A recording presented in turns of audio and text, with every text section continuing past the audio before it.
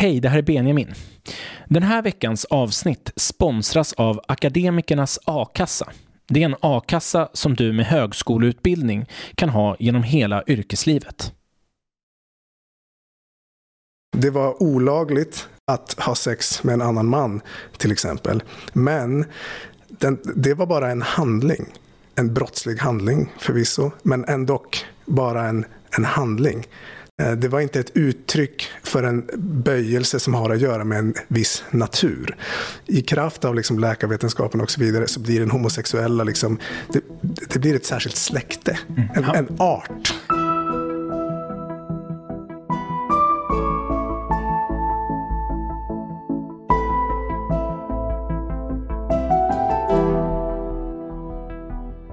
Dagens avsnitt handlar om sexualitetens historia, så som den beskrivs i den franske filosofen Michel Foucaults fyrbandsverk med samma namn.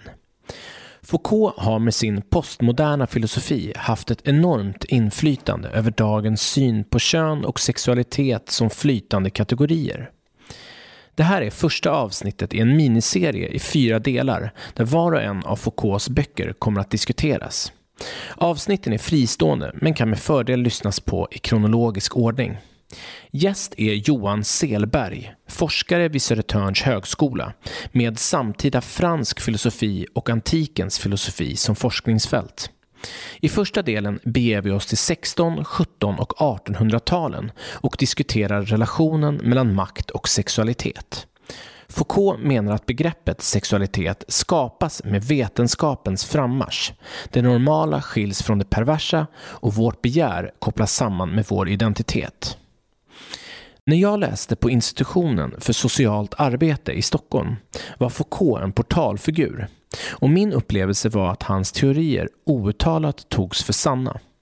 Jag tycker att han är en fascinerande tänkare, men jag är också kritisk till flera av hans idéer.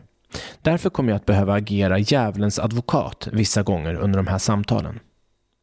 För att förstå dagens ämne måste vi börja med Michel Foucaults bakgrund. Han föddes 1925 tror jag i Poitiers i centrala Frankrike, in i en väldigt borgerlig familj, en släkt av läkare. Så han har en väldigt tydlig koppling till en rent biografisk koppling så där, till medicin och medicinhistoria och sånt som sen kommer uppta honom till en ganska stor utsträckning. Han var en briljant men plågad student som gick den här vägen som många av hans generationskamrater gick och gå på École Normale Supérieure och så vidare. Som är ett jättefint universitet i Paris. Ja, precis. Ett sånt topp-elit-universitet där. Ja. Han spenderade även ett antal år i Sverige faktiskt i mitten på 50-talet när han påbörjar i alla fall utför en ganska stor del av det som sen kommer bli hans, det som idag är en modern klassiker som heter Vansinnets historia. Men han fick inte lägga fram den som sin avhandling där för professor Sten Lindroth. Varför inte då? Han tyckte inte att den höll, tror jag. Han tyckte att den var konstig. Så han får lägga fram den sen i Paris med hjälp av en annan fransk vetenskapsfilosof som heter Georges Canguilhem. Ja, men han har en otroligt framgångsrik karriär, publicerar en rad banbrytande böcker, får ett enormt inflytande över fransk filosofi och sen senare över europeisk filosofi och även i USA får han ett väldigt stort inflytande inom en lång rad ämnen, kanske främst humaniora och samhällsvetenskap. Han blir som du vittnade om här i början, han blir en portalfigur på universiteten på många sätt. Och sen dör han 1984 i AIDS, en av de första berömda offren för AIDS. Du nämnde att han skriver flera framträdande verk, om det är en stor filosof. Hur ska vi beskriva hans filosofi för någon som inte känner till honom och som inte har en fot in i den akademiska världen? För mig, om man ska prata personligen, så är ju Foucault han är en väldigt komplex och mångfacetterad tänkare som jobbar inom en rad olika fält. Jag menar, man läser honom inom litteraturvetenskap, man läser honom inom idéhistoria, man läser honom som filosof, man läser honom på en massa olika sätt. Och han jobbar också med en lång rad olika frågor. Om man ska prata i termer av liksom, så där vad han har för filosofiska influenser och vart han kommer ifrån, så skulle jag nog framförallt lyfta fram Friedrich Nietzsche som kanske den från mitt perspektiv i alla fall mest avgörande influensen på hans tänkande vad det gäller hans syn på hur historien fungerar och liksom andra sådana här saker som folk tycker om att associera med så kallad postmodernism, liksom upplösningen av subjektet. Han är ju känd för sådana saker som författarens död eller subjektets död, människans död, många olika figurer, tankefigurer som dör i och med Foucault. Vad innebär det då? Kan du ge något konkret exempel på vad det betyder?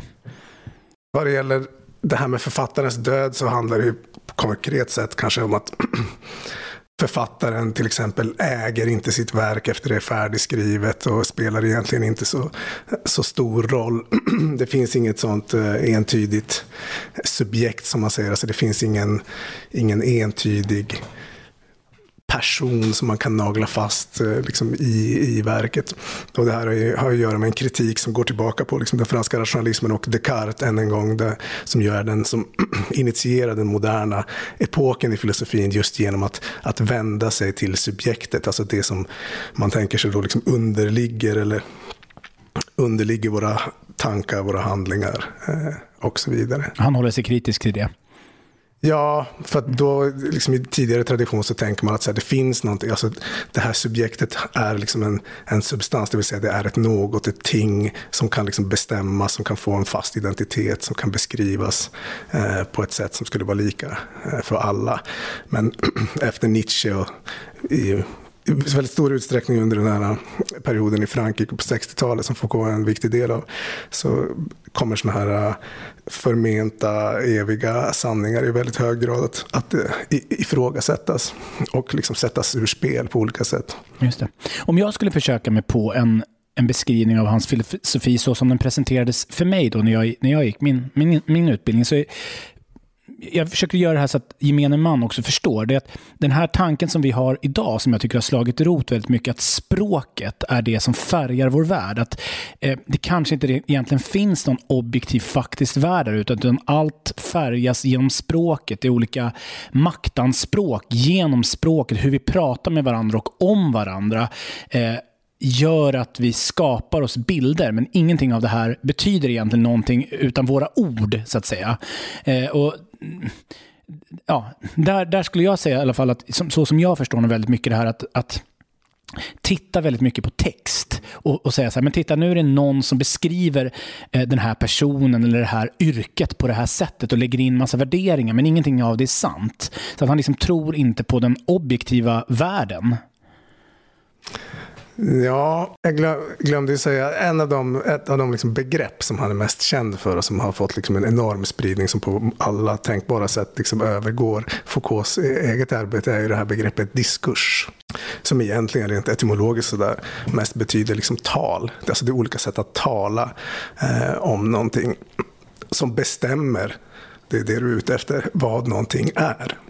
Det vill säga, man kan inte förstå någonting utanför det här talet om vad det här är. Så att det Foucault skulle säga är inte kanske egentligen, det där med objektiv verklighet är egentligen inte så intressant, utan den verklighet vi har är den verklighet som formas genom vårt tal om olika saker.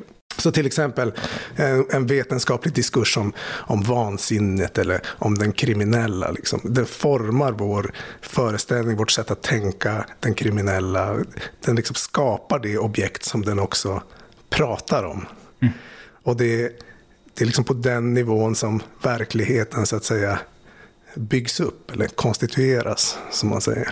Och det här är ju ändå viktigt, för det tänker jag har slagit rot i samhället idag. Det är väl det vi ändå på något sätt kallas socialkonstruktivism i någon mån, att det är vårat tal och våra idéer och våra normer om någonting som på något sätt beskriver vad det är.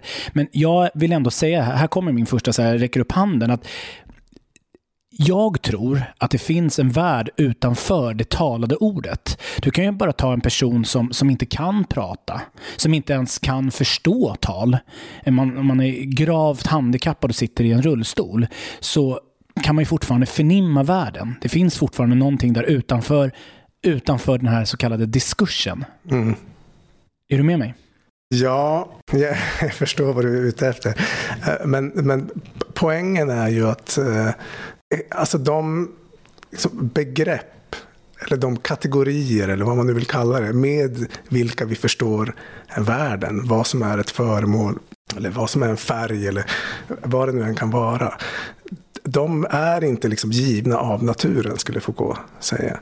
Det finns ett berömt exempel som inte har någonting med Foucault att göra, men som jag kommer ihåg att Mats Rosengren, som är professor i retorik, en gång höll ett föredrag om. Och det handlar om den här grottmålningen i den här Lascaux-grottan i Frankrike, om du känner till det. Ja, men när man hittar 30 000 år gamla målningar helt enkelt. Precis. Och de första som liksom upptäckte den här grottan och började undersöka den med ett mer vetenskapligt perspektiv, de såg i princip ingenting, utan de såg bara liksom en mängd olika liksom godtyckliga, slumpmässiga tecken utan någon uppenbar betydelse. Medan liksom en senare forskare som kom dit insåg att så här, herregud, så här, på de här väggarna är täckta med liksom uråldrig konst.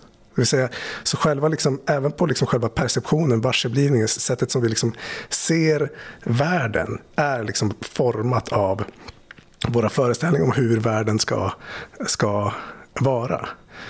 Och det skulle man kunna säga, det är det som liksom det här pratet om diskurser ytterst sett handlar om. Att det går liksom inte att tänka sig, eller det är i alla fall inte särskilt meningsfullt att försöka tänka bortom vår liksom erfarenhet av världen. Och den är formad av vår historia, våra begreppshistoria och så vidare.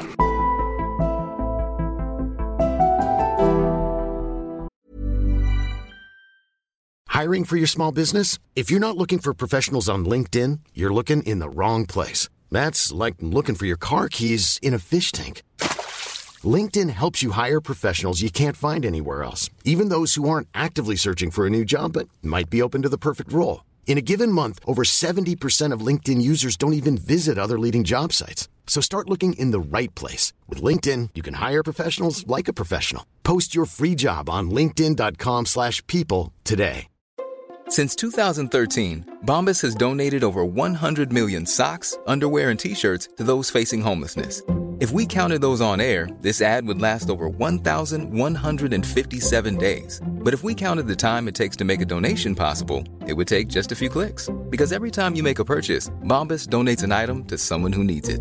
Go to bombas.com/ACAST and use code ACAST for 20% off your first purchase. That's bombas.com/ACAST, code ACAST.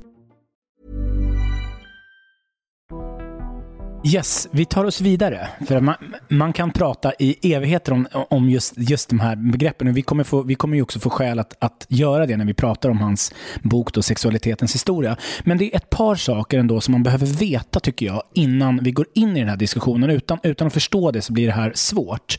Och det är ju Foucaults syn på makt. Det är ju helt centralt, genomsyrar allt han skriver om, skulle jag hävda, eller väldigt tydligt i alla fall i den här första delen av Sexualitetens historia, där är ju makt helt centralt. Som jag förstår honom, du ska få fylla i, men han pratar ju om makt återigen som ett tal, och att det finns i alla möjliga, det är som en styrka, vad han kallar det, styrkeförhållanden.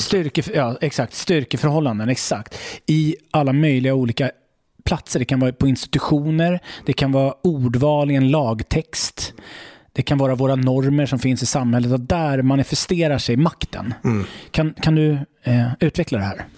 Ja, det här är ju då ett ytterligare sånt begrepp som han är väldigt känd för, eller en analys eller en förståelse av makten just, som har fått också ett otroligt genomslag på många olika sätt.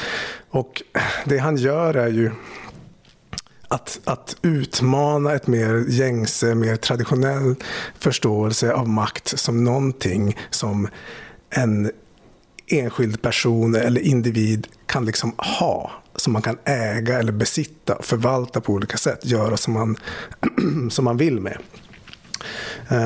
Det vill säga den föreställningen som man till exempel kan ana bakom sånt som vissa konspirationsteorier. Alltså man tänker sig att det sitter någon någonstans och har makt att liksom genomföra de här sakerna eller liksom stimulera fram de här händelserna. Att man kan äga makten och att den kan vara koncentrerad då till ett liksom, centrum, skulle Foucault säga. Och det är ju liksom en föreställning om makt som går tillbaka då återigen på liksom den nya tidens filosofi, i stor utsträckning Hobbes till exempel. Föreställningen om att varje enskild individ har en slags det som man brukar prata om i termer av naturrätt, det vill säga i kraft av vår natur, av att vi är människor, så har vi en viss makt att göra saker. Och när vi sluter det här berömda samhällskontraktet så går det ut på att vi överlåter den här naturrättsliga makten som vi har i kraft av vår natur som människor. Vi överlåter den till suveränen, härskaren, i utbyte mot liksom statens eller suveränens beskydd. Just det. Så inom ramen för den här föreställningen om makt så är ju makt någonting som man kan ha, som man kan liksom dela med sig av eller liksom förvalta på olika sätt, göra som man vill med. Och här har vi också en föreställning om makt som är väldigt sådär direkt. Foucault pratar ju i slutet av Sexualitetens historia här om makten över döden och livet. Liksom att den här traditionella formen av makten är förknippad just med makten att ta ifrån, att beröva någon. Det är härskaren. Härskarens makt att liksom beröva dig livet om det passar. Det är den ursprungliga makten. Ja, det är liksom en ursprunglig förståelse av hur makt ser ut och fungerar och utövas. Liksom. Och Foucault säger då att helt enkelt att det här är en föreställning om makt som inte stämmer, åtminstone inte i liksom det moderna samhället. Den moderna makten fungerar inte på det här sättet, den utövas inte på det här sättet.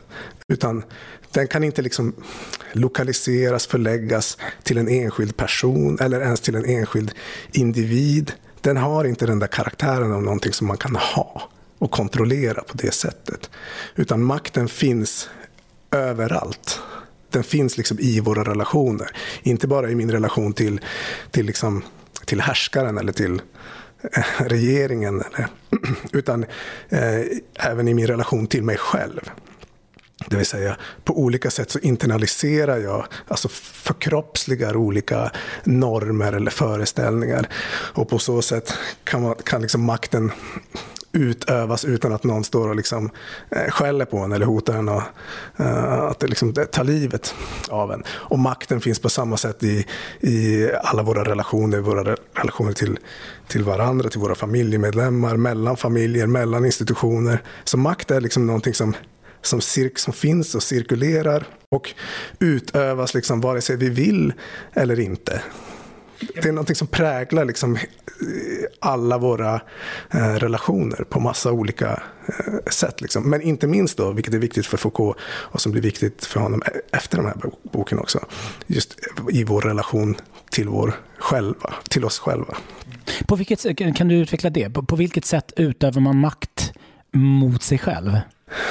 Ja, men just sättet som man liksom förkroppsligar olika normer på, eller liksom sättet som man internaliserar en skamkänsla över sin sexualitet till exempel, eller vad det nu kan vara. Det finns en oändlig mångfald sätt som liksom makten på så sätt kan liksom sippra in till oss själva i vår självrelation, vår förståelse av vem vi är, vår förståelse av vad man gör eller bör göra, hur man handlar eller bör handla. Så det blir ju liksom en väldigt klaustrofobisk känsla här, tycker många. Så här, hur ska vi kunna göra motstånd mot förtrycket om makten är överallt? Om jag själv är liksom en del av det här maktutövandet hela tiden, alltid. Så här, hur ska vi kunna göra någonting givet att det är så här? Och det är inte uppenbart i hans analyser. Men det som sker är att man kan ställa det annorlunda så här, finns det någon frihet kvar här? Någon frihet för oss att agera liksom mot makten till exempel? Och svaret är väl ja, skulle jag säga. Men det finns liksom ett litet glapp inom oss själva där vi kan på sätt och vis göra motstånd mot makten genom att liksom forma vår relation till oss själva. Men det är ju väldigt trångt. Det är väldigt liksom, det är ett ganska minimalt begrepp om frihet som finns i just den där relationen. Just det, motstånd är ju ett sånt begrepp som man återkommer till. Att vi ser det mellan läkare, patient, lärare och elev, förälder, barn. Att det finns hela tiden möjligheten att ändå ta sig ur den här tvångströjan är att göra motstånd. Och att de på något sätt är i ett konstant växelspel. Att de också... Ja, men de behöver varandra också, eller hur? Ja, precis. Han säger ju att där makten finns, där finns också motstånd. Så att det vill säga motståndet och makten hör ihop. Så det finns ingen sån punkt eller plats utanför makten varifrån motståndet kan liksom mobiliseras. Utan det sker alltid, det är liksom en integrerad del av den makt som utövas. Där finns det liksom alltid också ett motstånd. Och det är ganska abstrakt, får man ju säga. Ja, för det som är gåtfullt med det här, det är ju att makten på något sätt lever ett eget liv. Det är ett eget subjekt som finns där i stillhet i världen och agerar åt någon, men oklart vem. Ja, han skulle väl säga att det är absolut inte ett eget subjekt. Det är ju snarare liksom subjektslöst. Det vill säga, det finns ingen som styr på det sättet. Men, säger han, makten har likväl sin egen rationalitet. Alltså den har ett sätt att fungera, den har sina syften, den har sina mål, den har sina medel. Men utan att någon har formulerat den? Ja, precis. Men man kan väl tänka på, jag vet inte om det här är ett fantastiskt exempel, men man kan väl tänka på liksom vår frustration med liksom politiker. Och så här, varför gör de inte det de säger att de ska göra? Eller så här, varför gör de ingenting överhuvudtaget? Alltså, varför utövar de inte den makt som vi har liksom, vi folket har gett dem i kraft av vår demokrati? Och där tänker jag ändå, så det faktum att de inte gör det på det sätt som man föreställer sig är ju ett ganska tydligt tecken, tänker jag, på hur makten fungerar. Alltså den är just ingenting så där som jag kan äga och göra vad jag vill med. Så nu har jag den, så här, nu gör jag det här. Det är inte så det funkar. För vi är alltid inbegripna i de här olika relationerna, i olika föreställningar, olika diskurser eller tal om hur saker är eller bör vara. Motstånd sker.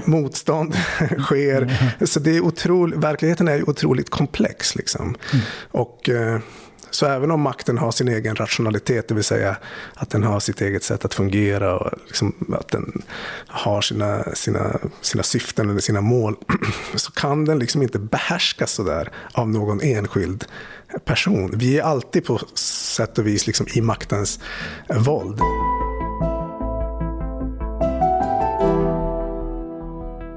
Låt oss börja och prata om sexualitetens historia då. Och ingången här, som jag också tänker är viktig och den berör ju mycket av det du och jag har pratat om, det är ju att Foucault ser ju liksom inte sexualdriften. Den kopplar han inte ihop med könet. Det är liksom inte, som jag förstår, driften är inte biologisk. Nej, precis. Alltså han är ju inte så...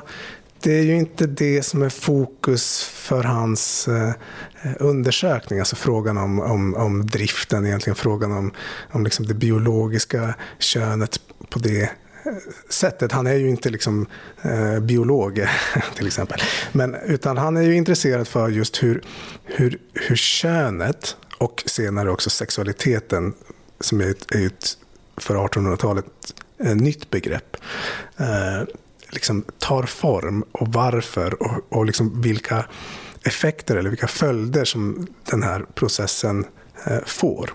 Kort sagt kan man säga att liksom könet och sexualiteten blir en slags nyckel till att förklara väldigt mycket av liksom den mänskliga existensen, av världen, men det blir också en nyckel till hur man ska liksom styra en befolkning och så vidare. Och hans analys börjar då med att han går och tittar på liksom hur fungerar bikten, bekännelsen. Liksom. Han går tillbaka till 1600-talet här, ja. Eller hur? Sen, vilket man inte ser i den här boken då, sen kommer han gå tillbaka ännu längre, ända tillbaka till antiken och skriva 3000 sidor om hur det här, så att säga, sanningssägandet som man pratar om fungerar där. Men i det här skedet så går han tillbaka just till just bekännelsen som en slags och bikten som en modell. Men innan man pratar om det så måste man prata om att det han gör här, det stora saken i den här första volymen av Sexualitetens historia är ju att motbevisa den så kallade förtryckshypotesen. Och det är ju hypotesen, eller den otroligt vanliga föreställningen som jag skulle säga är otroligt vanlig än idag, som säger att under den här tiden, 1600-talet, i kraft av religion och så vidare, så inleds liksom en slags tyst period vad det gäller tal kring könet. Och man kan tänka på den viktorianska perioden i Foucaults exempel, och att man tänker att så här, plötsligt trädde vi in i en kyskare, mer liksom blygsam period där man inte längre är tillåtet att tala om könet. Man kan inte längre prata om sexualiteten på ett lika fritt sätt som man har gjort tidigare. Och det här är liksom början på en lång period av förtryck, där könet, den naturliga sexualiteten liksom kuvas och förtrycks i kraft av bland annat då religionen, men senare också läkarvetenskapen och alla möjliga vetenskaper. Och Foucaults liksom provokativa tes i den här boken är ju att det här är helt fel. Det vill säga, det har aldrig funnits något sånt förtryck. Det har aldrig funnits någon sån censur. I själva verket sker det motsatta från och med 1600-talet. Det vill säga, vår föreställning om det här förtrycket, om det här undertryckandet eller liksom kuvandet av den naturliga mänskliga sexualiteten, den naturliga relationen till könet, den svarar i själva verket mot en ren explosion av tal, säger Foucault. Så, och här tänker jag att jag vet inte om det är exakt träffande återigen, men jag tänker att man kan tänka på hur pratet om invandring och integration har fungerat i Sverige på senare år. Där vi hela tiden hör frasen, man får inte prata om invandring och integration, och samtidigt pratar man inte om någonting annat. Eller hur? Och ju mer man liksom upprepar det här, desto mer intresse ägnar man också åt de här frågorna. Myndigheterna börjar intressera sig för de här sakerna, olika socialvetenskaper börjar intressera sig för de här sakerna, men man fortsätter ändå att upprepa den här tanken om att det finns en åsiktskorridor, eller här finns det en censur, de här sakerna får man inte prata om, samtidigt som man pratar uteslutande om de här frågorna. Och det Foucault ser är ju en liknande sak vad det gäller då könet, eller sexualiteten just. Och den första punkten i hans analys är just bekännelsen, bikten, just. Att man går till liksom sin biktfader, och där, eftersom könet över tid kommer att tillskrivas så mycket betydelse, så finns det liksom, det kan finnas en relativ tystnad, säger Foucault. Han säger så här, man kanske inte pratar om könet, man kanske inte benämner könet hela tiden, men man pratar om allting som rör det hela tiden. Omständigheter, tankar, fantasier, begär, allting sånt som liksom kringgärdar könet och vad vi gör med könet. Så medan man tidigare kanske pratade uteslutande om den otuktiga handlingen i sig och botgjorde för den genom att bekänna den och få syndernas förlåtelse, så börjar här liksom könet får här återigen för första gången då en slags nyckelroll i att förklara varför någonting är som det är och varför någonting sker på det sätt som det sker. Och då finns det den här, man är ålagd då under bikten att säga hela sanningen. Det är väldigt viktigt för Foucault, just den här figuren av att hela sanningen måste sägas. Allting måste ut i ljuset för att man ska kunna få liksom syndernas förlåtelse och kunna botgöra. Och då börjar liksom den här intensiva praktiken av att prata om allt som rör könet, samtidigt som man då kanske låtsas som att man inte pratar om könet, eller samtidigt som man har en föreställning om att man inte får prata om könet. Och sen så går han ju vidare till 1700-talet som jag tycker är väldigt intressant, där han pratar om att det är första gången som staten behöver börja bry sig om konsekvenserna av att vi har sex. Alltså vi får barn på ett sätt som kostar staten. Det blir sjukdomar för att det blir många barn. Sexuella sjukdomar, men också även andra sjukdomar som kommer med att stora familjer bor ihop. Så att plötsligt så är man nu intresserad av att prata om sex utifrån det perspektivet, alltså konsekvenserna av att ha sex. Vill du säga någonting om det? Ja, men det är en av hans viktiga och liksom stora poänger som han gör i den här boken, och i synnerhet i slutet av boken, men det kanske vi kommer till sen när han börjar prata om sånt som biopolitik och biomakt. Men det som han ser hända här är då att så här, okej, vi har den här biktkulturen, bekännelsekulturen, den gör att här uppstår ett tal om könet som säger att så här, könet är väldigt viktigt. Det förklarar väldigt mycket. Vad kroppen gör i den här akten är inte lika, det är ganska konkret och inte så svårt att förstå. Men det finns också de här underflyende fantasierna, begären som man förstår som en slags förklaring till liksom en människas hela liksom livsolycka eller vad det nu kan vara.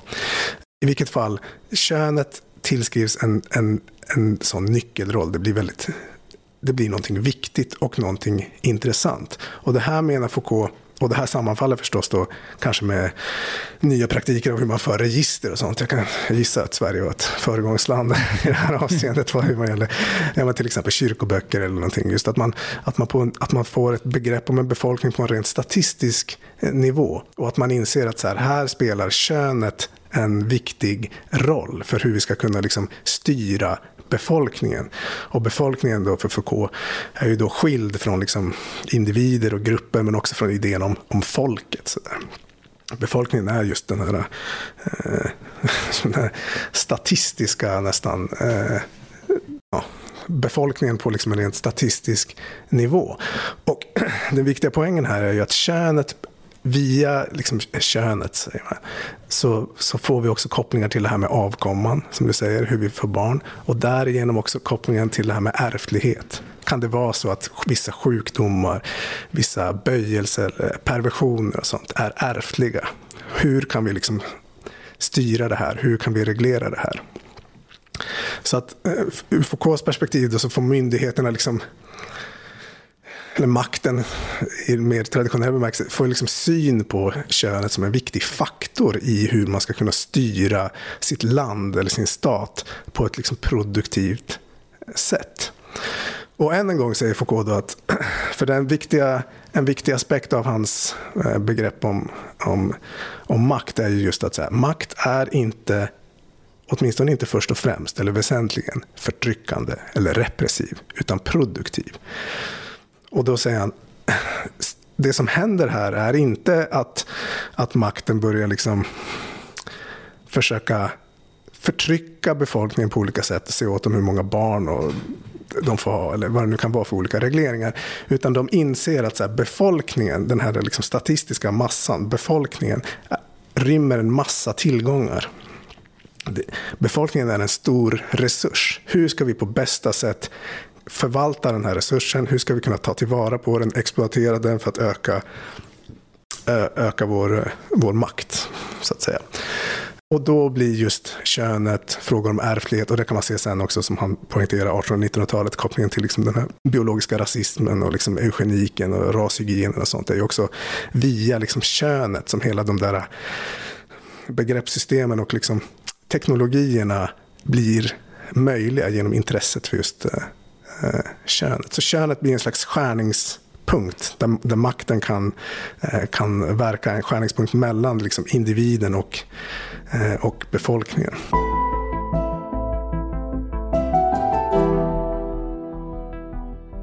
Och då kommer vi ju in på vad vi skulle kunna kalla nutid med 1800-talet. Jag tolkar ändå honom som att det börjar där liksom naturvetenskapen och läkarvetenskapen, medicinen, får till den här stora uppgiften att kategorisera, sortera, inordna, börja beskriva sjukdomar, perversioner, sexualitet som inte tidigare har haft ett namn. Kan du säga någonting om det? Ja, det har ju att göra med det som vi var inne på lite tidigare, det vill säga via bekännelsen så liksom börjar könet bli liksom ett föremål som man kan intressera sig för från liksom maktutövandets håll. Och det här gör ju också att man ser att så här, det här är viktigt, här finns det någonting, det här bör vi ägna uppmärksamhet åt. Det liksom attraherar ju även olika gryende vetenskaper som till exempel läkarvetenskapen, medicinvetenskapen. Just för att man ser att, eller man tänker sig att könet kan förklara saker. Det vill säga, om man tänker på liksom sodomiten till exempel. Det kan vara bra att förklara för folk som inte vet vad en sodomit är. Ja, det är en person som liksom begår homosexuella handlingar. En man som har sex med en man till exempel. Under liksom en tidigare period liksom så reglerades ju det här av olika religiösa skrifter och så vidare. Men Foucaults poäng är att till exempel sodomiten då, eller liksom det som senare blir den homosexuella, var bara ett subjekt i rent juridisk mening. Alltså, det var olagligt att ha sex med en annan man till exempel. Men det var bara en handling. En brottslig handling förvisso, men ändå bara en handling. Det var inte ett uttryck för en böjelse som har att göra med en viss natur. I kraft av liksom läkarvetenskapen och så vidare så blir den homosexuella liksom, det blir ett särskilt släkte, en art. Han beskriver det så intressant också. Han säger att den homosexuella får en barndom och en mystisk kropp. Det tycker jag är väldigt fint. Och dels att man får en historia, vem man är och hur man har blivit sådär. Men man har också den här besynnerliga kroppen som vill det här snuskiga. Och det är läkarna som beskriver det. Ja, det är väldigt intressant tanke, men det är just det där att det som förut kanske bara var en böjelse, vissa personer begick den typen av handlingar så här, det var förkastligt, men det sa ingenting om deras karaktär, deras natur, deras liksom själva väsen. Men på 1800-talet så sker ju en stor förändring just där och där är ju då könet återigen nyckeln till att förstå varför någon blir homosexuell. Så könet är det som rymmer på den hemlighet som ska förklara varför vissa människor liksom ägnar sig åt perversioner, eller varför vissa människor är liksom sinnessjuka, eller varför vissa människor är på det ena eller andra sättet. Liksom. Könet hamnar i centrum här och tillskrivs liksom en enorm förklaringskraft. Det finns om man ska ta ett exempel, om man läser Marcel Proust till exempel, på Spanien efter en tid som flytt, finns det ju en otroligt bra illustration av den här förändringen. Proust var själv homosexuell och han ägnar ju stora delar av verket åt att skriva om olika homosexuella karaktärer, förutom att de inte kallas homosexuella utan de kallas just för inverterade. Och det var ju en sån vetenskaplig teori som var liksom i svang då. Och här blir liksom homosexuell blir ett specialfall. Men den inverterade är ju då till exempel en man som älskar en man, det är en inverterad man, för att det är en kvinnlig själ i en manlig kropp. Så på sätt och vis är det fortfarande en heterosexuell relation, bara att den är mellan liksom två manliga kroppar, men på själens nivå. Så är den omkastad? Ja, så är den omkastad, precis. Så den homosexuella där det är två liksom, kvinnliga eller manliga själar som älskar varandra, det är ett mer sällsynt specialfall. Den stående liksom, standardförklaringen är, som till exempel han hela tiden använder för den här fantastiska karaktären Baron Charlus. Det är just att han är en kvinna som är liksom fängslad i en manlig kropp. Inte fängslad på det här könsdysforiska sättet, utan han är just en inverterad. Han tillhör den här, och Proust pratar just om det här i termer av ras. Liksom. Han tillhör den här inverterade rasen, och den finns liksom överallt. En stor del av boken går ut på att man upptäcker att den ena personen efter den andra är liksom homosexuell. Och så hade det liksom inte sett ut tidigare. Liksom.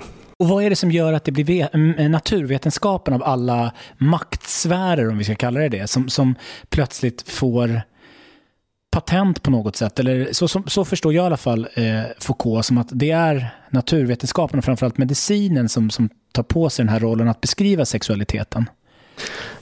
Det han säger är ju egentligen att så här, alla ägnar sig åt sexualiteten, alltså psykologin, medicinen, liksom samhällsvetenskaperna, humanvetenskaperna, alla ägnar sig åt könet, men medicinvetenskapen, läkarvetenskapen blir kanske det främsta exemplet, och det har väl just att göra med de här frågorna om ärftlighet och avkommor och tanken på sjukdomar som liksom ett kriminellt beteende kan hänföras till liksom till en viss ärftlighet som kan kopplas till ras och så vidare.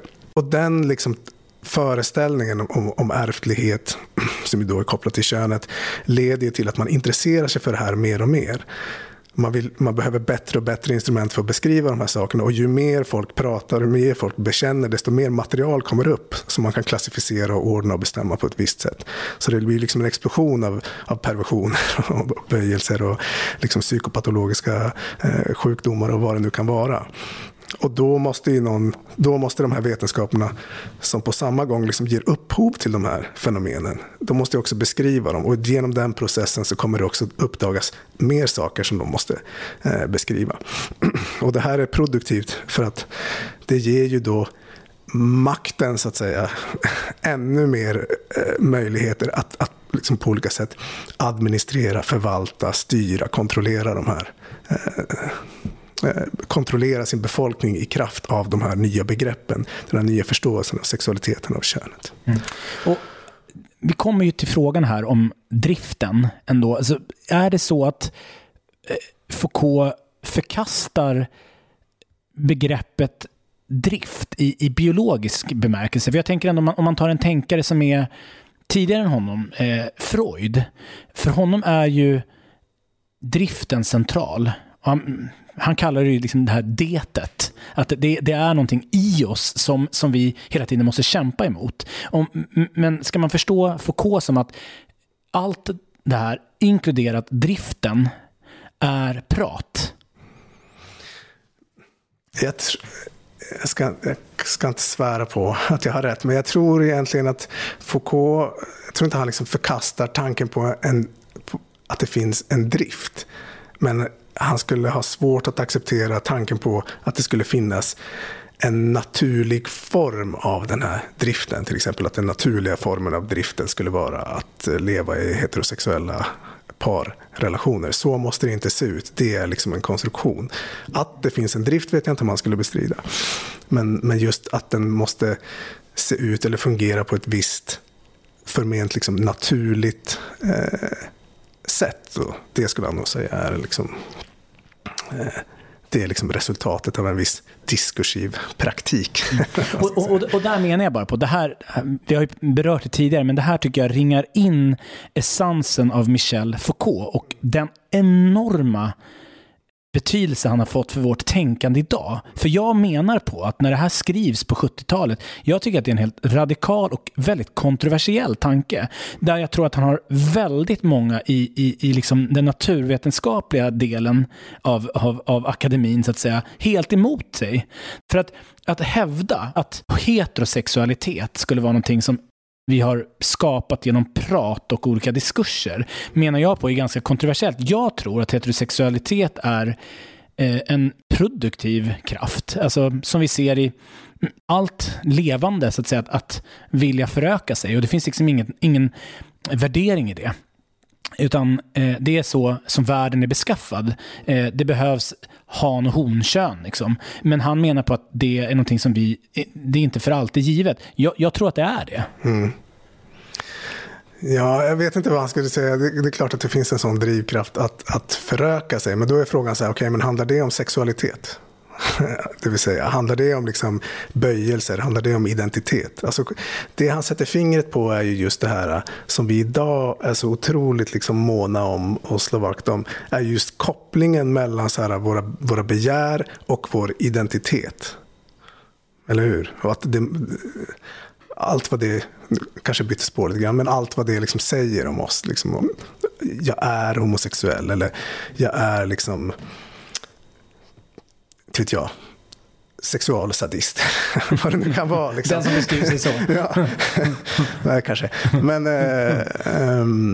man kan säkert säga att det finns en drift, men vilka uttryck den tar sig och vad man bedömer som normalt eller onormalt, som friskt eller patologiskt. Det är på den nivån som liksom diskursen framförallt spelar in liksom, i vad det gäller att skapa de olika normer eller de olika begrepp med hjälp av vilka vi förstår.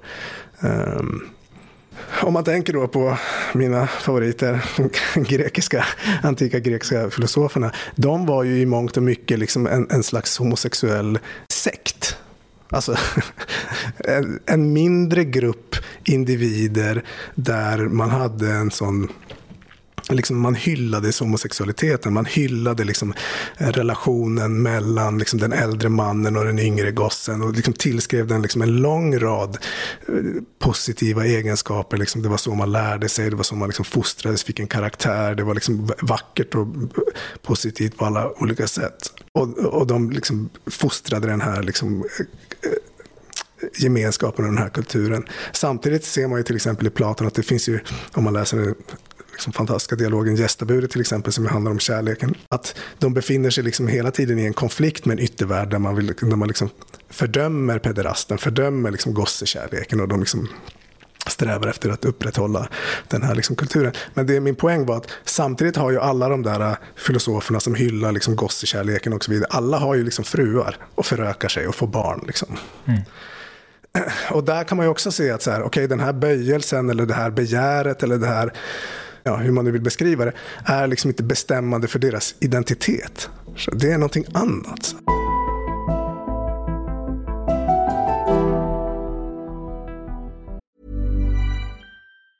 I'm Sandra, and I'm just the professional your small business was looking for. But you didn't hire me because you didn't use LinkedIn Jobs. LinkedIn has professionals you can't find anywhere else, including those who aren't actively looking for a new job, but might be open to the perfect role, like me. In a given month, over 70% of LinkedIn users don't visit other leading job sites. So if you're not looking on LinkedIn, you'll miss out on great candidates like Sandra. Start hiring professionals like a professional. Post your free job on linkedin.com/people today. Wow. Nice. Yeah. What you're hearing are the sounds of people everywhere putting on Bombas socks, underwear, and T-shirts made from absurdly soft materials that feel like plush clouds. Yeah, that plush. And the best part? For every item you purchase, Bombas donates another to someone facing homelessness. Bombas. Big comfort for everyone. Go to bombas.com/ACAST and use code ACAST for 20% off your first purchase. That's bombas.com/ACAST. Code ACAST. Vi ska prata om det som jag tycker är väldigt häftigt med Foucault, för att han kontrasterar det här vårat sätt, alltså vetenskapen, medicinens sätt att beskriva sexualiteten med det som han menar har förekommit i Asien, och han tar Japan som exempel, där sexualiteten och kunskapen om sexualiteten har beskrivits genom mästare som har utövat den, genom erfarenhet, upplevt sexualiteten, haft fantastiska orgasmer och kommit tillbaks till lärjungarna och beskrivit vad sexualitet är. Vad är det för typ av kunskapssökande som han pratar om här? Ja, han gör ju den här distinktionen då mellan två olika modeller, det vill säga vi har liksom i öst har man haft denna ars erotica, denna liksom kärlekskonst, medan vi i väst då från och med liksom 16, 17 och 1800-talet har istället en scientia sexualis, alltså en sexualvetenskap. Och han beskriver ju det som två helt olika modeller, men framförallt, och det här är en väldigt viktig sak, framförallt som två olika relationer till sanning. Foucault säger att i den här kärlekskonsten då, som tillhör liksom öst, så handlar det i första hand om att utvinna en sanning ur den sexuella njutningen. Men man gör det inom ramen för en mästare-lärling relation. Alltså det är en slags hemlig erotisk konst som ytterst också syftar mer till att öka njutningen eller förfina den eller vad det nu kan vara, snarare än att säga sanningen om könet. Vår västerländska liksom scientia sexualis, vår västerländska sexualvetenskap, den handlar från början och ytterst sett framförallt om att man ska säga sanningen om könet. Man ska säga sanningen om könets sanning, vad det är, vad det betyder, vad det kan förklara, hur vi ska förstå den och så vidare. Och då ser det ut som i första hand att det här har ingenting med njutning att göra. Det här är en mer liksom beskrivande, vetenskapligt förhållningssätt som just kretsar kring sanningen som någonting som man säger och som man talar, snarare än sanningen som någonting som man gör. Men på liksom karaktäristiskt Foucault-sätt, eftersom man älskar att liksom utmana våra föreställningar och vända upp och ner på saken, så säger han så här: vår sexualvetenskap vår scientia sexualis, den producerar också sin egen form av njutningar. Det är jättespännande. Vad menar han då? Jag tror, om jag än en gång får gå till Marcel Proust, så finns det en fantastisk episod i första volymen faktiskt, så det finns ju chans att folk till och med har läst den, som handlar om karaktären som heter, eller figuren som heter Swan, som är liksom fruktansvärt förälskad i en person som heter Odette. Men han är också övertygad om att Odette har liksom en annan älskare vid sidan om. Och det här liksom, för Proust är ju svartsjukan liksom kärlekens essens. Det är liksom ur svartsjukan som kärleken föds, och det är därifrån den får sin kraft. Men så Swan, driven av svartsjuka, han står inte ut med tanken på att Odette har en annan älskare. Det här liksom, det apropå makt och hur det liksom sipprar in i våra självrelationer. Han står inte ut med tanken på att de njutningar hon ger honom, till exempel sättet som hon smeker honom på kinden, också skulle kunna vara sättet som hon smeker någon annan på. Eller att det till och med skulle kunna finnas andra former av njutningar som han är liksom exkluderad ifrån, men som hon liksom förlänar den här andra personen. Han vill avslöja Odette, han vill få reda på vem som är hennes älskare. Han har olika teorier, så han har på kvällen liksom gått och ställt sig i närheten av hennes lägenhet och väntar på rätt ögonblick när han ska gå och knacka på liksom de här jalusierna som hänger framför fönstret och avslöja henne, liksom tränga in i hennes värld, se vem hon är, vem det är hon älskar och så vidare. Och det som är intressant här, apropå det här med de här njutningarna som den här vetenskapliga förhållningssättet, eller den här sexualvetenskapen producerar själv, är att han står där, han förstår att det är skamligt att han liksom ber tjänstefolk om upplysningar, att han spionerar på henne, att han smyger efter henne, att han liksom, du vet, i princip rotar runt i soporna efter ledtrådar. Han förstår att allt det här är skamligt, och han förstår också att det ögonblick han knackar på det där fönstret och avslöjar vem hennes älskare är, så kommer det också vara fruktansvärt plågsamt för honom. Han förstår att det kommer åsamka honom liksom en djup smärta. Men han förstår också, eller han inser också, att just i det här sökandet efter sanningen om Odette, i det här sanningssökandet som han är ingripen i på det här liksom smutsiga sättet, så finns det liksom en egen form av njutning. Alltså han njuter av den här liksom intellektuella ansatsen att söka efter sanningen på det här sättet. Och det är fantastiskt beskrivet av Proust när han skriver liksom att han går till det där fönstret för att knacka på, det slutar i fiasko, det är liksom fel fönster, han avslöjar ingenting, han bara skämmer ut sig. Men han går därifrån så här, inte som en svartsjuk älskare, utskriver Proust, utan som en forskare, som en historiker, som en sanningssökare, liksom uppfylld av den här liksom sinnliga njutningen som just det här sökandet efter sanningen ger. Jag tycker det är en väldigt bra illustration. Det är otroligt snyggt. Ja. Och Foucault liksom trycker också på det här att så här, ja, det är lite torrt och fyrkantigt, den här liksom bekännelsekulturen när man ska säga sanningen om allt. Men det kommer också uppstå en viss njutning i det här. Och det kan man ju se, tycker jag, i vår samtida kultur, just att detta att bekänna något, det må vara skamligt eller vad som helst, det är också liksom njutningsfyllt. Alltså det är sin egen form av, det finns en egen form av liksom njutningslystnad. Den som bekänner kan njuta av att bekänna det här skamliga. Eller den som lyssnar kan njuta av att höra på bekännelsen.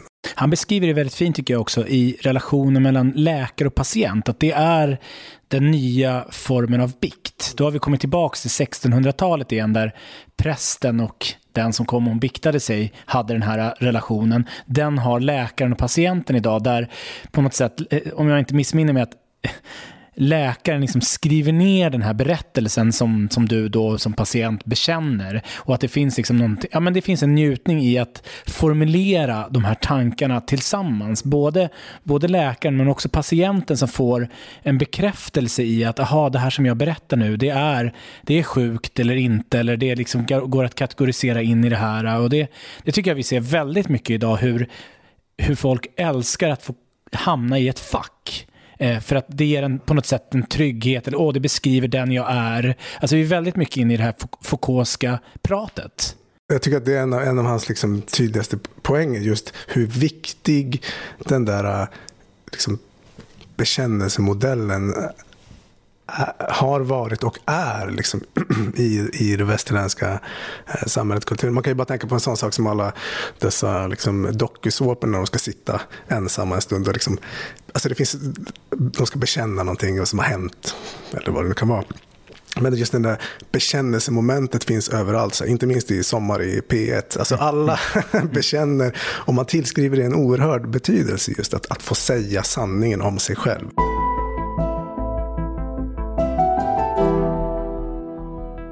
Jag vill prata om det som läkarvetenskapen gör enligt Foucault. Det är att det skapas vissa figurer i sexualitetens namn, om man ska formulera det så. Där han återkommer, och det här gissar jag kanske är lite specifikt franskt på något sätt, men det går absolut att hitta kopplingar till vår samtid. Men han pratar ju dels om traditionellt sett och historiskt hysterikan,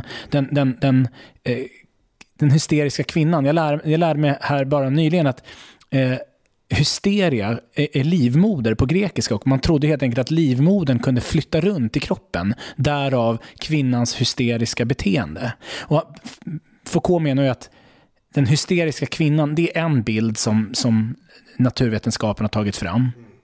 Och sen har vi det onanerande barnet, och det är det här jag bara tänker skulle kunna vara en klassisk när den katolska pojkskolan där man absolut inte får onanera. Det här är bara min tolkning av det. Men det är väl hans exempel också, internatskolan. Internatskolan, precis. Men han menar ju på att det är verkligen en återkommande figur. Så är det liksom det onanerande barnet, det sjukliga i det farliga i att onanera. Det kanske förekommer väldigt mycket i Sverige också, att man pratar om hur skadligt det var att onanera.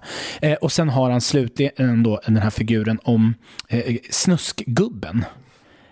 Pervot, som vi kallade den personen när man gick på högstadiet. Och att det här tycker jag är ganska spännande saker då, att det här är figurer. Vad kan vi säga någonting om dem? Ja, nej, men jag tror att bara enkelt sett så kan man säga att de här figurerna svarar ju just mot den här viljan att förklara saker med hjälp av könet. Så man har ett barn som beter sig på ett visst sätt, då hänför man det till deras liksom onani eller deras relation till sig själv. Så här, man har en hysterisk kvinna, och jag skulle säga det nyss men jag glömde bort det.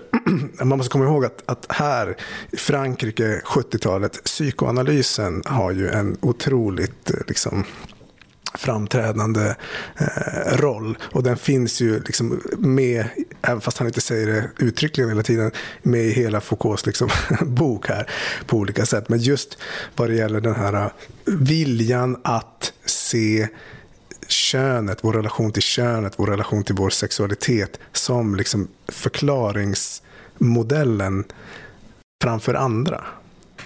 Ja, men det är ju väldigt tydligt hos Freud själv, när man, apropå min hosta, när han ska förklara liksom Doras rethosta som ett liksom undertryckt begär av att liksom utöva oralsex på sin manliga granne. Alltså, den där liksom viljan att just, ja, men könet blir just den här nyckeln som kan förklara så mycket, inte bara liksom rasens positiva eller negativa egenskaper, eller liksom den enskilda individens liksom sjukdomar eller den kriminellas liksom kriminalitet. Det liksom, könet blir nyckeln till alla de här liksom fenomenen.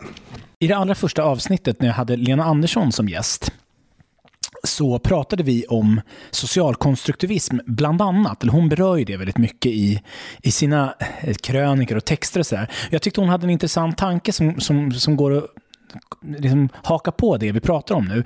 Hon menar ju på att när vi pratar om förintelsen så är vi ganska klara på vad den ändå är för någonting. Att den är något slags enskilt ont. Alltså den typen av industrimördande hade vi inte sett tidigare. Och att nazisterna tog som judeförföljelsen hela vägen ut och lyckades förinta 6 miljoner judar. Men hon menar på att en förintelseförnekare gillar vi inte. Vi gör ju halt där och säger vad är det du pratar om, att det här skulle vara en berättelse som alla andra och det här är en judisk konspiration. Men hon menar på att är man en dedikerad Michel Foucault-anhängare, då skulle man ju ändå kunna säga att nej men, förintelsen är bara en berättelse som alla andra berättelser. Och då tänker jag nu när vi pratar om snuskgubben här, så tror jag de allra flesta skulle säga så här, men vänta nu, det är liksom, det är fel att ge sig på barn, och det är någon, vi säger att det är en gubbe här som gillar att onanera framför barn och allmänt pervo. Det känns inte bra. Där menar ju Foucault, som jag förstår, att det här är en berättelse igen. Det här är bara berättelsen om en snuskgubbe. Det är inte ett naturligt fenomen, utan det är en berättelse. Men där tror jag att många skulle vända sig och säga, men vänta, det här är fel och man gör inte så här mot barn. Det finns ju många saker här att bena i, tänker jag. Men jag tror att man ska vara noggrann med att inte blanda ihop idén om att så här, någonting är en berättelse, liksom, eller att man har en viss berättelse, att man vill reducera någonting till liksom en skröna. Och det Foucault menar när han pratar om liksom hur diskurser formar vår uppfattning och förståelsen av världen. Jag menar, en av de saker som är fantastiska med Foucault och som är liksom, som är en av de saker som gör honom till en sån enastående tänkare är ju det sätt på vilket han jobbar med empiriskt material. Alltså han jobbar ju med historiskt material, han går till arkiv, han hittar liksom utläggningar och så vidare, som han jobbar med och utvinner liksom begrepp från, utvinner en viss förståelse för och liksom pusslar ihop på olika sätt. Det är otänkbart att han skulle säga att liksom så här, förintelsen är liksom en berättelse. Det är liksom intellektuellt ohederligt att beskylla honom för det, för att det är liksom en otrolig fördumning av vad det här handlar om. Så det handlar inte om att någon liksom hittar på saker eller liksom efter eget tycke och smak liksom skapar en berättelse om någonting som ska passa in i dess världsbild. Om man tänker då till exempel på den här snuskgubben, Foucault i det här exemplet som jag tror att du tänker på i boken, det handlar ju inte om att den här snuskgubben inte har gjort någonting, inte har liksom, vad det nu är, tilltvingat sig någon sexuell handling från ett barn.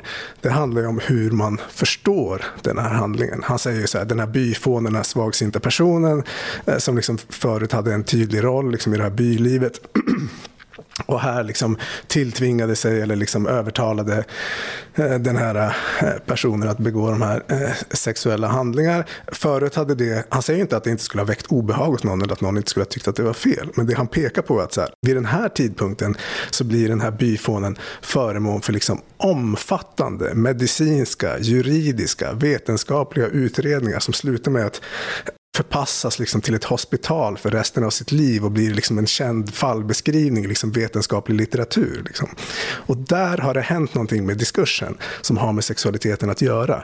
Det är inte frågan om att han gjorde eller inte gjorde, att vi kan skapa en berättelse som vi tycker passar, utan det är ju frågan om hur förstår vi det som hände? Hur tolkar vi det? Vad passar vi in det i för liksom förklaringsmodeller? Vad blir det föremål för vilken typ av undersökningar blir det föremål? Så här, hur tolkar man det här? Vilken mening tillskriver man det här? Och så vidare. Jag lägger kanske också i en värdering eller liksom, är det moraliskt rätt att göra så? Det är inte egentligen det han uttalar sig om, utan han säger mer vad det har för liksom kunskapsbotten. Det här övergreppet som vi då skulle kalla det. Men då är frågan då så här, under en annan epok eller under en annan period när det liksom finns en annan diskurs då, eller ett annat tal om rätt och fel eller vad det nu kan vara moraliskt, så kanske det här hade uppfattats på ett annat sätt. Så det är snarare på den nivån att våra sätt att liksom tillskriva mening, våra sätt att liksom värdera handlingar eller fenomen, det är ju snarare på den nivån som saker är liksom föränderliga och plastiska och historiskt bestämda, och det tycker jag är ganska uppenbart och det känns inte superkontroversiellt liksom.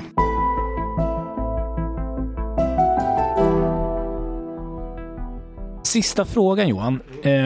Det här tycker jag var en sån häftig vändning i hans redogörelse för sexualitetens historia kring det vi har pratat om så här långt. Att tidigare då, de första århundradena med start på 1600-talet då, så handlade de här maktmönstren, som jag kallar dem då, om att på något sätt städa undan i de liksom lägre klasserna, eller där det var ekonomiskt kostsamt och där konsekvenserna för sexualiteten blev så problematiska. Att det var, man började i de lägre skikten och gjorde rent där. Men sen säger han idag, och då tänker jag gissar att han pratar om 1900-tal och framförallt i det samhälle som han lever i, 70-talet, när han skriver 70-talets Frankrike, men i allra högsta grad idag, så är det kanske inte högsta klasserna, men det är borgarklassen eller överklassen som faktiskt, där det här sexuella talet och sexuella strukturerna är som allra tydligast, men nästan till för överklassen. Vad menar han här?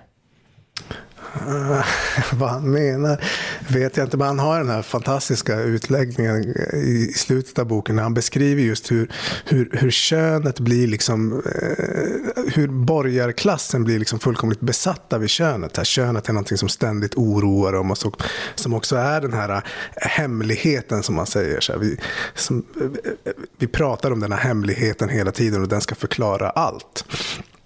Det handlar inte om då att med hjälp av den här sexualvetenskapen, den här pratet om könet, pratet om sexualiteten, om att det är inte framförallt ett sätt att liksom försöka styra eller liksom härska över liksom arbetarklassen eller liksom de lägre klasserna, utan den har liksom inte den typen av funktion. Den är liksom produktiv på ett annat plan, återigen snarare än just repressiv eller förtryckande. Det är liksom inte den funktionen den har. Och det har att göra med den här analysen som han gör där i slutet, som också fick ett otroligt, i alla fall inom den akademiska världen, ett roligt genombrott när han pratar om det här med biomakt och biopolitik. Just att, som jag var inne på tidigare, just att man genom könet och genom liksom att fokusera på liksom befolkningen kan förvalta själva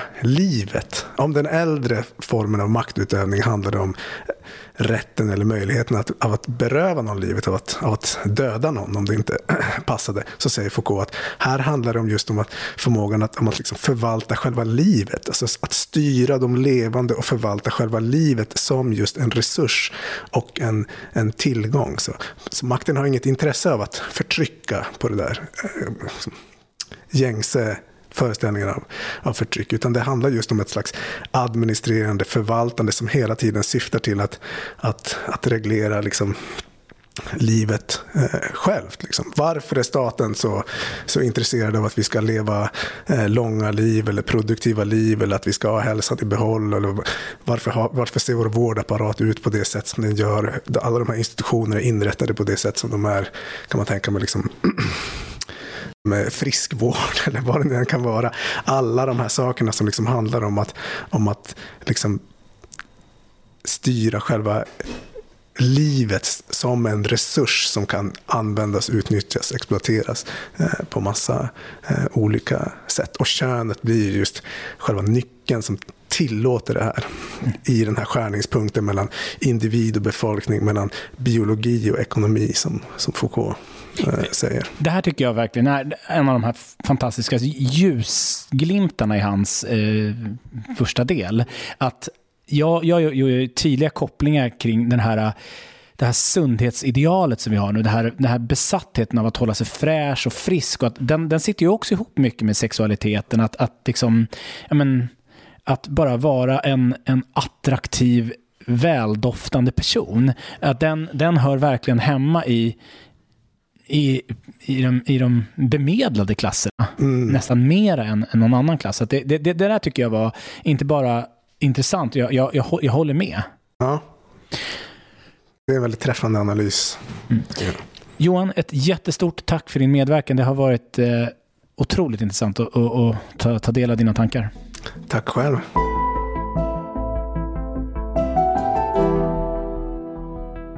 Du har lyssnat på Johan Sehlberg i avsnitt 87 av Bildningskomplexet.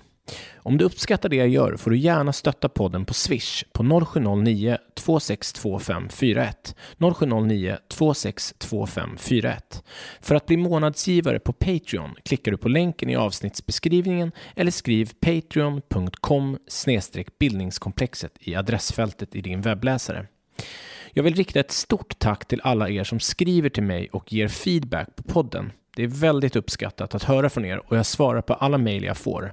Se till att följa mig också i sociala medier. På Facebook och Instagram söker du på bildningskomplexet. Jag nås också på mejladress benjaminelfors@gmail.com. Tack för att du lyssnar. Det här avsnittet sponsrades av Akademikernas A-kassa. För att bli medlem, skriv akademikernasakassa.se/bildningskomplexet i din webbläsare eller sök på Akademikernas A-kassa på Google.